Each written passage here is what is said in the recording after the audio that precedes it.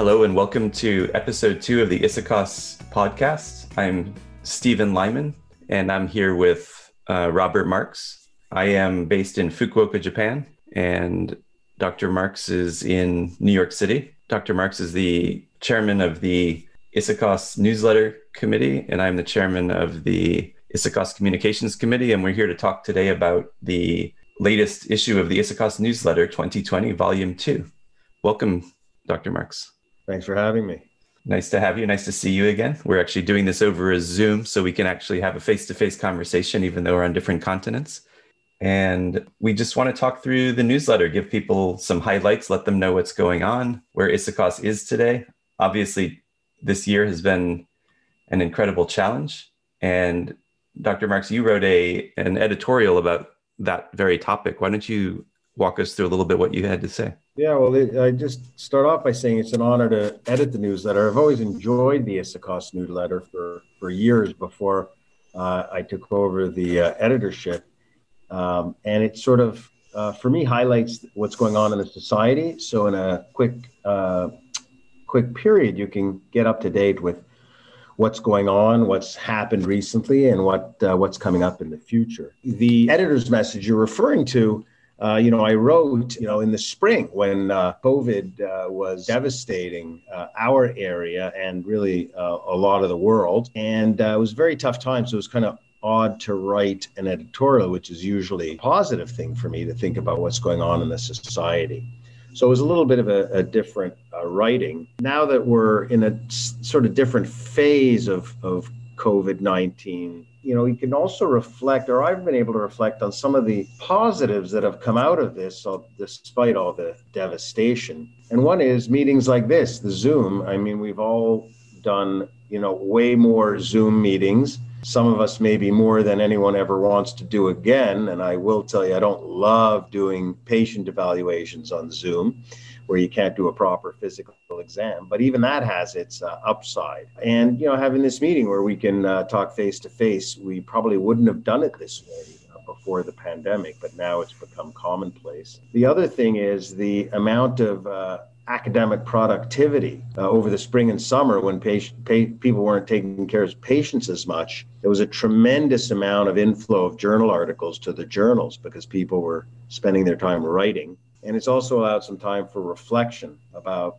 how we live our lives with this sort of break where people have been a little less busy, less travel, no travel. It has given us an opportunity to do things a little differently. Sometimes some positive comes out of that. But of course, we all are looking forward to the day when this is behind us and we can live our normal lives again. I think that's a great way of summarizing how things have changed. And it's a good thing to focus on, I think. Of course, we all know the health and life consequences of the pandemic, but reflecting on how our lives have changed and thinking about how our lives are going to change in the future. What will be permanent? Which of these different things are going to stick with us, right? As I understand it, when the influenza pandemic happened in 1918, one of the permanent things that happened after that was hand washing and not spitting in public, which apparently were commonplace before that pandemic. And so what will become common, across the world due to this disruption? Will it be that there's a lot more virtual meetings like this? And then what else will stick? Will mask wearing become commonplace during flu season or things like that? Which actually happened in Asia. In large parts of Asia, mask wearing became the norm after SARS, which was an earlier coronavirus outbreak that ended up fortunately not becoming a pandemic. But, these sorts of changes get instilled by these disruptions. And it's really interesting to think about that. Yeah, it's interesting to think. I think in terms of orthopedic practice, there may be an increased use of telehealth at least for me, for certain things, it's beneficial. Such as doing an MRI review where you can screen share, which you can't do on the phone. So you'd bring people in, and in some cases, it's much more convenient for them to look at the pictures. You could see their face. So you don't necessarily have to repeat your physical examination. I have not loved it for new patients, but I think there will be probably more telehealth in the future because of this. That's good to get that orthopedic perspective. Is there anything that you feel has changed as far as actually performing surgery? That's actually the most normal thing in my life, is going to the operating room, because it's virtually exactly the same as it was pre-pandemic. when almost nothing else is. So I feel fortunate in doing a job where I could feel normal those days of the week when I am in the operating room. Yeah, my life has absolutely changed as a result of all of this, and I don't know if anything feels normal. So then, it feels like a new normal almost. You come home and forget to take your mask off for 10 minutes because you're so used to wearing it all day. All right. Well, thank you for that. And another thing we'd like to touch on, I think, is, that the Journal of ISAKOS, you mentioned that journals are getting more submissions than ever. And as a journal editor, I know both of us have experienced that. We both are associate editors on various journals, and the uptick in the number of reviews has been palpable. It's clear that people are spending a lot of their free time in the orthopedic community submitting research, and even doing research, starting new research has been, I think, a very good thing for patient care going forward, in the sense that a lot more research will be generated and hopefully we'll have a lot more information on how to treat people. Because I'm on the executive board of ISAKOS, I do have some oversight or some involvement with what's going on with the journal through those meetings. So I'm quite aware of what's going on with the journal, and also, how important a journal is for the society. The society is very proud of how far the journal's come in a short time, the quality of the research, how it's improved, and the strides the journal has made, hopefully being indexed, becoming indexed soon.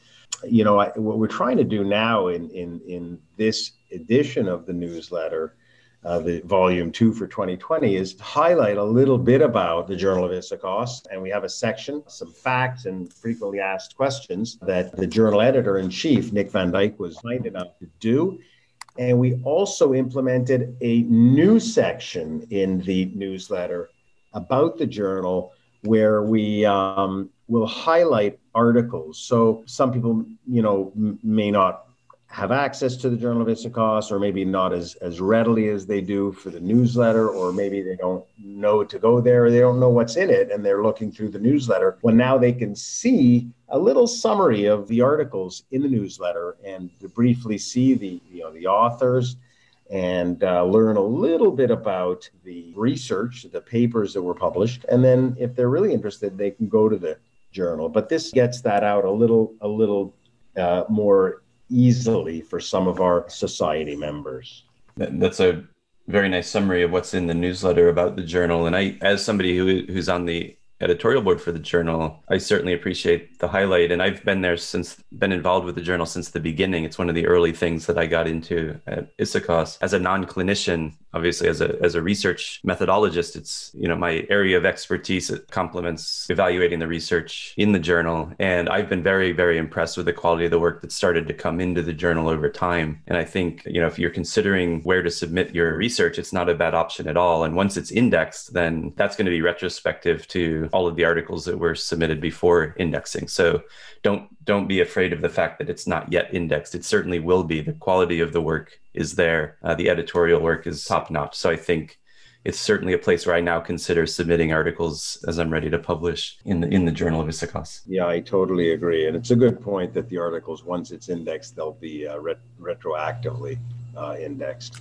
Obviously, due to the pandemic, we've changed the cadence of ISAKOS as far as the World Congress. Our next World Congress will be in Cape Town, South Africa, November 27th to December 1st, if everything goes as planned. And registration will open in March, and abstracts are due in February. So if you're considering submission, don't delay. Get your abstracts in earlier rather than later. And I've never been to Africa, so I'm really looking forward to ISAKOS 2021 in person if possible. Have you been to Africa before? I have not, and I'm also really I've always wanted to visit South Africa, so I'm very excited.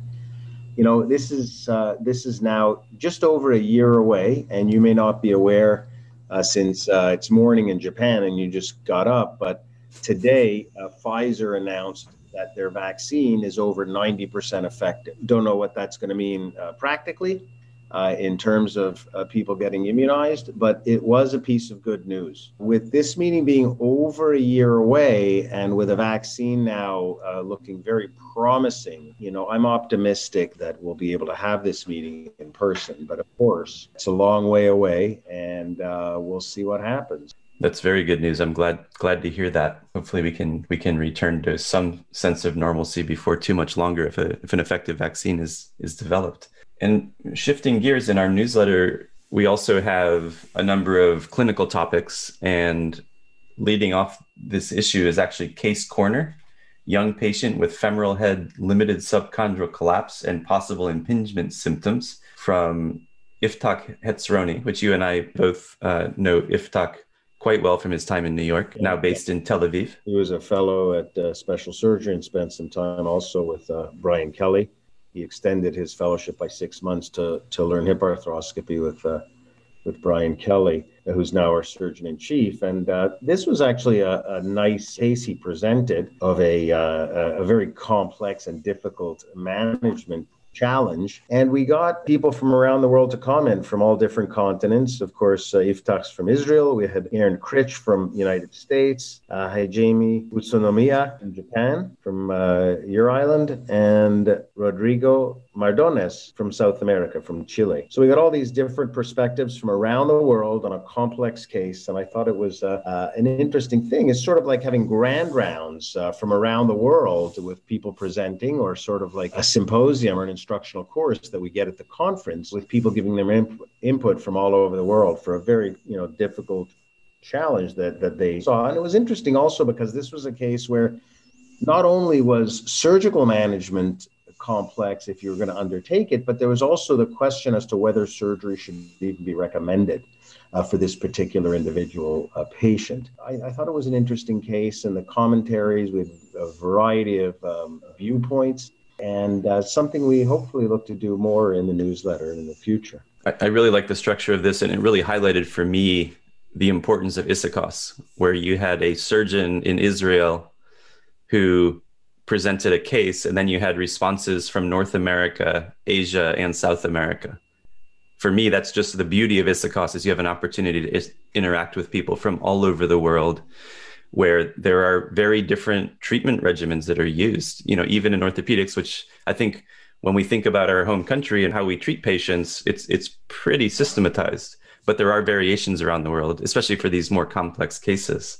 Yeah, you're 100% right. And in fact, we learn so much from different countries who do things sometimes quite differently, and sometimes it takes a while for those innovations to make their way across the world. But I think this allows information and treatment advances to be better communicated. So I totally agree.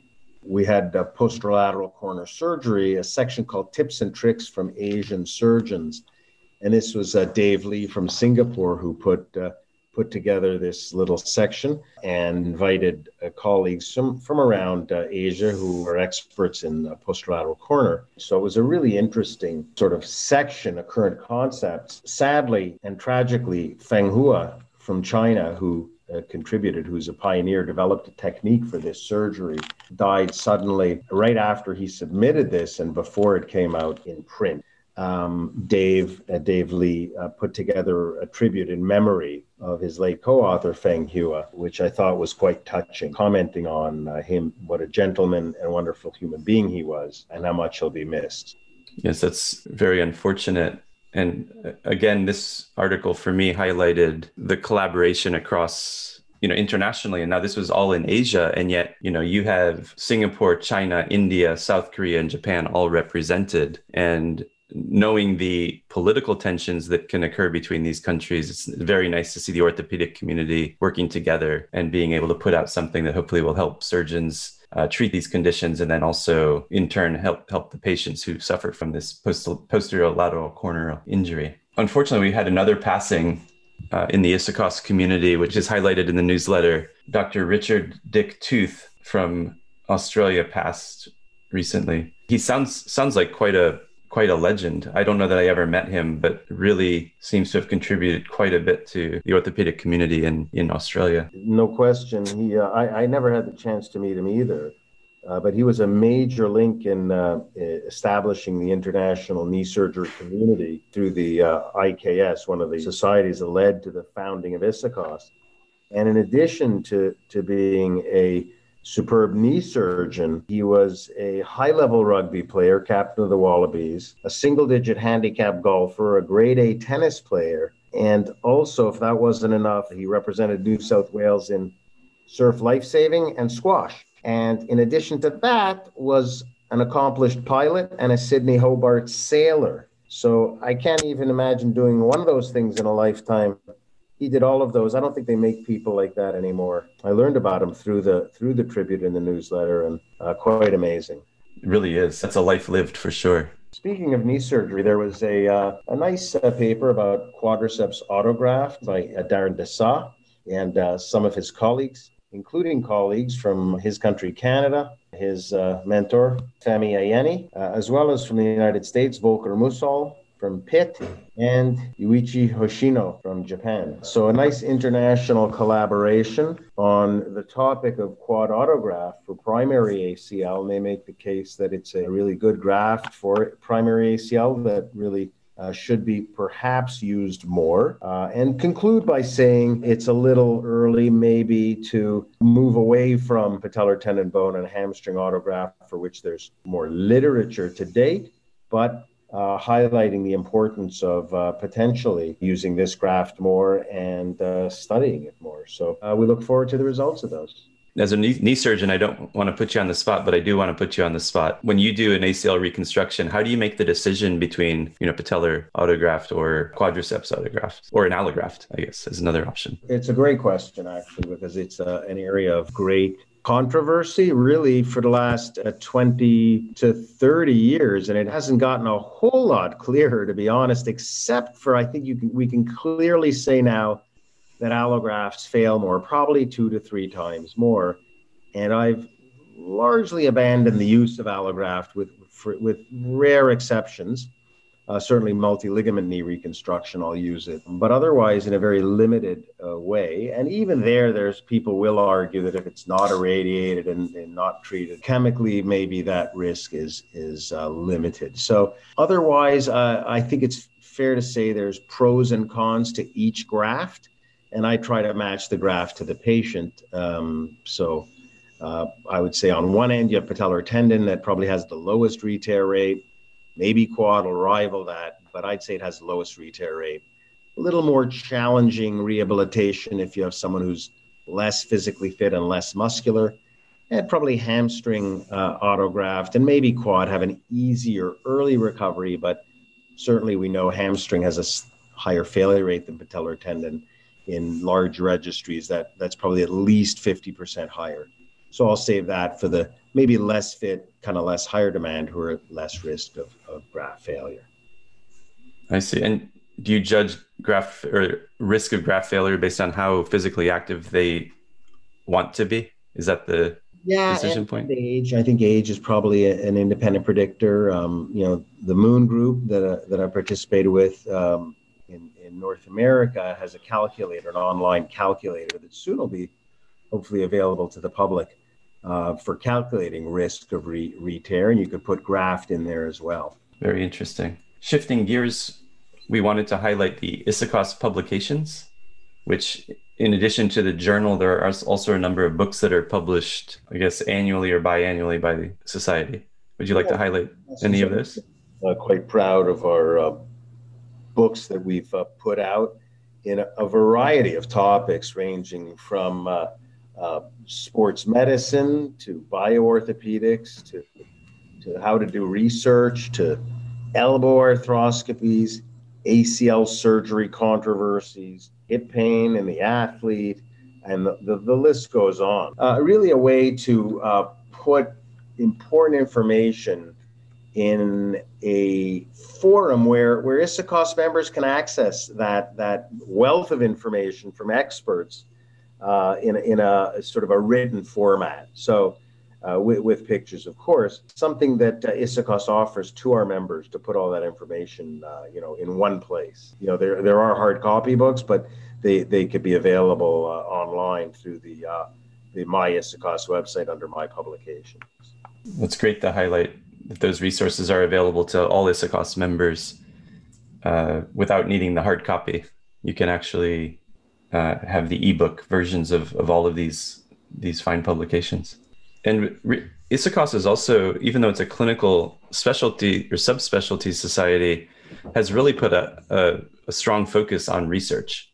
And the ISAKOS Scientific Committee has been giving out grants for several years. And those grants are beginning to yield real results, which is really nice to see. I believe you and I were involved in the very early steps of creating the grant program and helping choose through the peer review process, who should be awarded these grants. And it's really nice to see that the research is starting to yield results.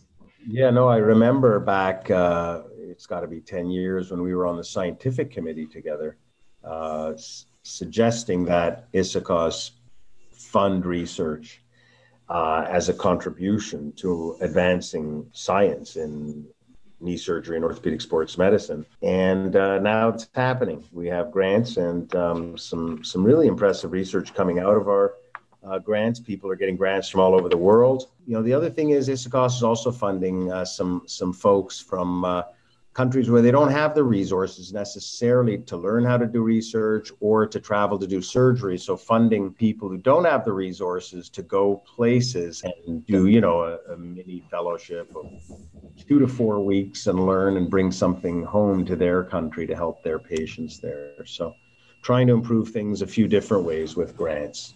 Yes, I think the program that I've been most excited about in the grant program through ISAKOS is really the development of young researchers and having an opportunity for those young researchers to receive mentorship from one of the more experienced clinician scientists around the world. And again, it's that international exchange, which we see so often in ISAKOS collaborations, which I think is what makes this organization so unique.